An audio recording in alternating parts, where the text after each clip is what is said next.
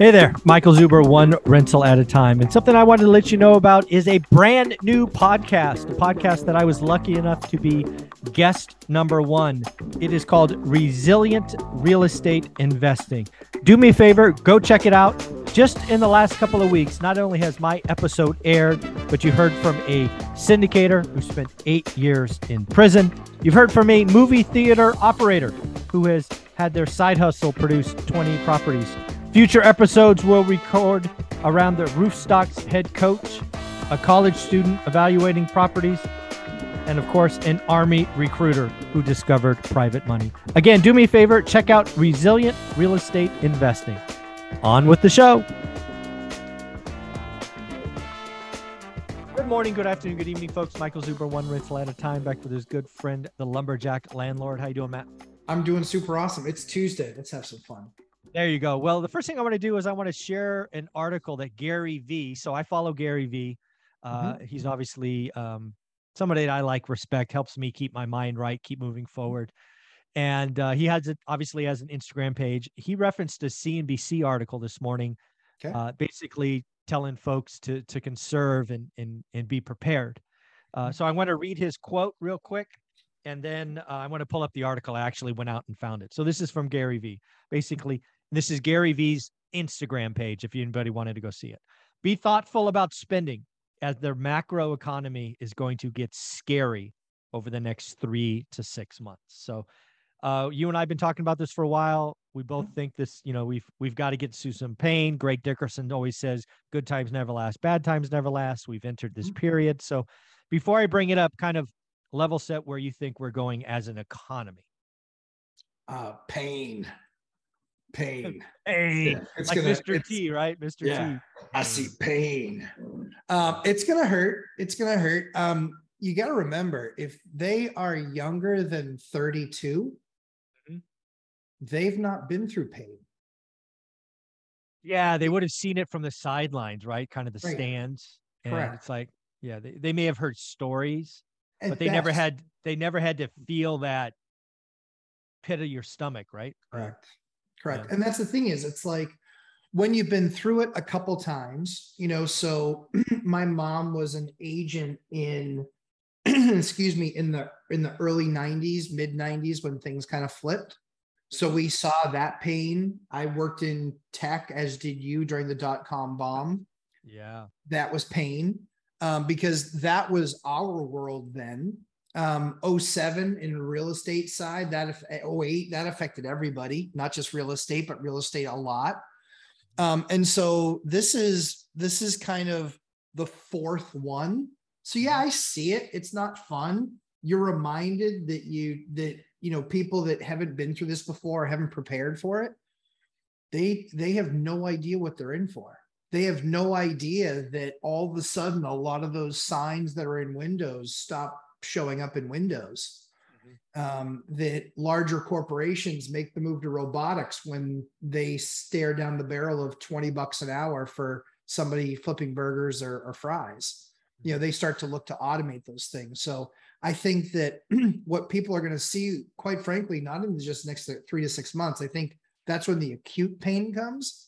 But I think that it's going to be a long, dismal, painful, everybody waiting for the next shoe to drop, not the other shoe. It's like an octopus number of shoes. I think it's going to be painful. And I think that people have no idea what they're in for. And I think that the regret that people will have over a number of the purchases that they've made will be very apparent. Yeah, I mean, I think that was the big, again, Instagram, very short feed. I think it was a 15 or 20 second, video of Gary kind of pointing at this article. It was basically like, for me, I always call it get your money right? I call it needs and wants. Yeah. This is not the time to go flexing. This is not the time for wants. This is the time to stack cash, increase skill sets, get ready, right? Real wealth is made in a crisis. And I know, Gary Vee is very public about wanting to buy the New York Jets. And we've really been delaying recessions for 15 years. So he's kind of set himself up, I think, to to take advantage. He wants to buy brands, that kind of story. But let's take a look at this article because I have not read it. I read the headline because I wanted to find it. Yep. But basically, what Gary was pointing at was, hey, delay big purchases. 76% of adults are making lifestyle changes to prepare for a potential recession. And a couple of things I want to say about this is we're a consumer-based economy. And if we do this together, and I would argue 76% is doing it together, we can cause a recession all by ourselves, which is really funny to think about. Sure. But let's dig into this because I haven't, other than reading the headline, I haven't really read this. So 84% of adults are concerned that a recession is on the horizon. I mean, who wouldn't be? I mean, every time I turn around, there's a scary headline. Sure. If you're worried about a job loss, make arrangements, get that emergency reserve. I think I saw a chart in here. Let's just get to that. So this is what Americans are doing. Looking at the graph, right? Delaying big purchases, paying down debt, reducing holiday spending, right? Christmas around the corner, increasing savings, staying at a job they don't like. When you look at that, which one kind of jumps out at you? I'd say, well, we know why they're delaying home purchases and major car purchases. It's only because of rate. That's the only reason that's being delayed. Paying down debt, that's the one that, a third of people. So we're setting all-time records for the amount in savings. We're also setting records for also the amount of debt that people have. So I think that a lot of people are recognizing that they need to pay down some of that debt because that debt's now no longer, 6% debt or 0% debt on a credit card. It's now 13, 18, 24, and those 0% things are going to be expiring, with that payment fee changeover because debt's now expensive. It's not cheap anymore. Yeah. So that's the one that jumped out at me was actually the bottom one, right? Staying in a job they don't enjoy. I think the last couple of years we've heard about quiet quitting. We've heard about people bouncing around. It's interesting, right? You and I both know, having been sales leaders, we pay for talent, especially top tier talent from competitors, right? It's interesting. If I was, 35 again or 25 again, I don't know that I would transfer jobs today. And this is why. Because you can transfer jobs and get a raise, right? The stats are pretty clear. Staying at a job, you make 5%. Changing jobs, you make 15%. But having also been a hiring manager, let's just be really clear about something. If I'm forced to make cuts, which can happen overnight, I do a couple of things, right? Low performers, easy. But often new employees get it because I don't know them yet, right? I'm not emotionally attached. So I don't know that I change a job today either, especially where I'm in the Silicon Valley. I think Silicon Valley is going to get hammered with this white collar recession. I don't know that I transfer a job today. What do you think about that? No, I agree. I think it's, you look at your storied sales career, my storied sales career. And when it comes to, high tech, we are elite of elite. Right? There aren't guys that have done what we've done and done it in multiple companies, multiple times with multiple products. Right. Yeah. And so the value that's there is that in those companies, let's face it, let's call it what it is. We become a legend. We become that guy's team that you want to get on. We become that guy that you want to be aligned with. The challenge is when you companies, yesterday's trophies don't win tomorrow's ball game. In fact, right? And that's a big thing because it's like you and I, when we would change roles or change product lines or change companies, yes, you're getting paid based on your reputation. You're expected to bring that there. However, if you're doing that right now on a new product line, yeah, exactly. Yeah. I remember having to make that cut. I remember I was at so there's kind of two stories, right? First story, I was just an individual contributor. I wasn't even a manager yet.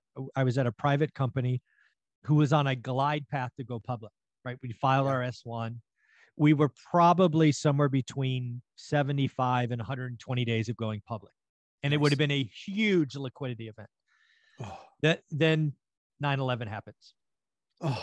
And within 90 days, we had to let go of 30% of the company. Just think about that overnight change. Because revenue dried up, sales dried up, couldn't make headcount, And so in 90 days, we laid off 30% of the company. And I think it was 9 months. It might've been 8. We were acquired for pennies. Oh, Just pennies. That can happen. And it will happen to some in this crisis. And now flipping the script, being a second line manager, somebody who's taken a multiple products from 0 to 100 million, I can promise you, I don't know that I would take on that job today. Right. no. Right. Leading a team, getting a SWAT team or, Green Berets or Navy SEALs or whatever you call that team. We always call them something elite. Sure. The first year sucks. You're basically trying to get references. You're trying to get product fit. Yeah. You're trying to get somebody to give you a nice quote. It's just horrible. There's no revenue. No. I don't want that team today. No. I'd be like, nope, just give me a patch. 12 installed accounts. I'll farm for a year. I am not landing new accounts today. Forget about it. How fast to make Zub a farmer?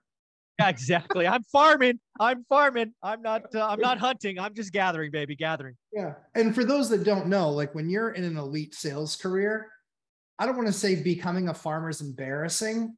It's just not, you're not the hunter. You're not exciting. Elite. Yeah. Right. Yeah. I mean, it's like time to make the donuts, time to get your contract renewal. It's let's have a service call. Let's talk about all your open maintenance, your open service requests. Oh, and that's not what hunters do. Hunters are a very rare subset in our game. They're paid a lot of money because they make it rain.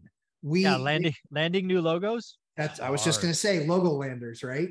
You're out there landing new logos, and the new logo is, I mean, I landed a lot of logo accounts in my time, over 100 logo accounts I landed. And those were, eBay and Expedia and Discover Card and all these names that everybody knows. And that's why they call it a logo account, because everybody knows who it is and they want to do that business with that company.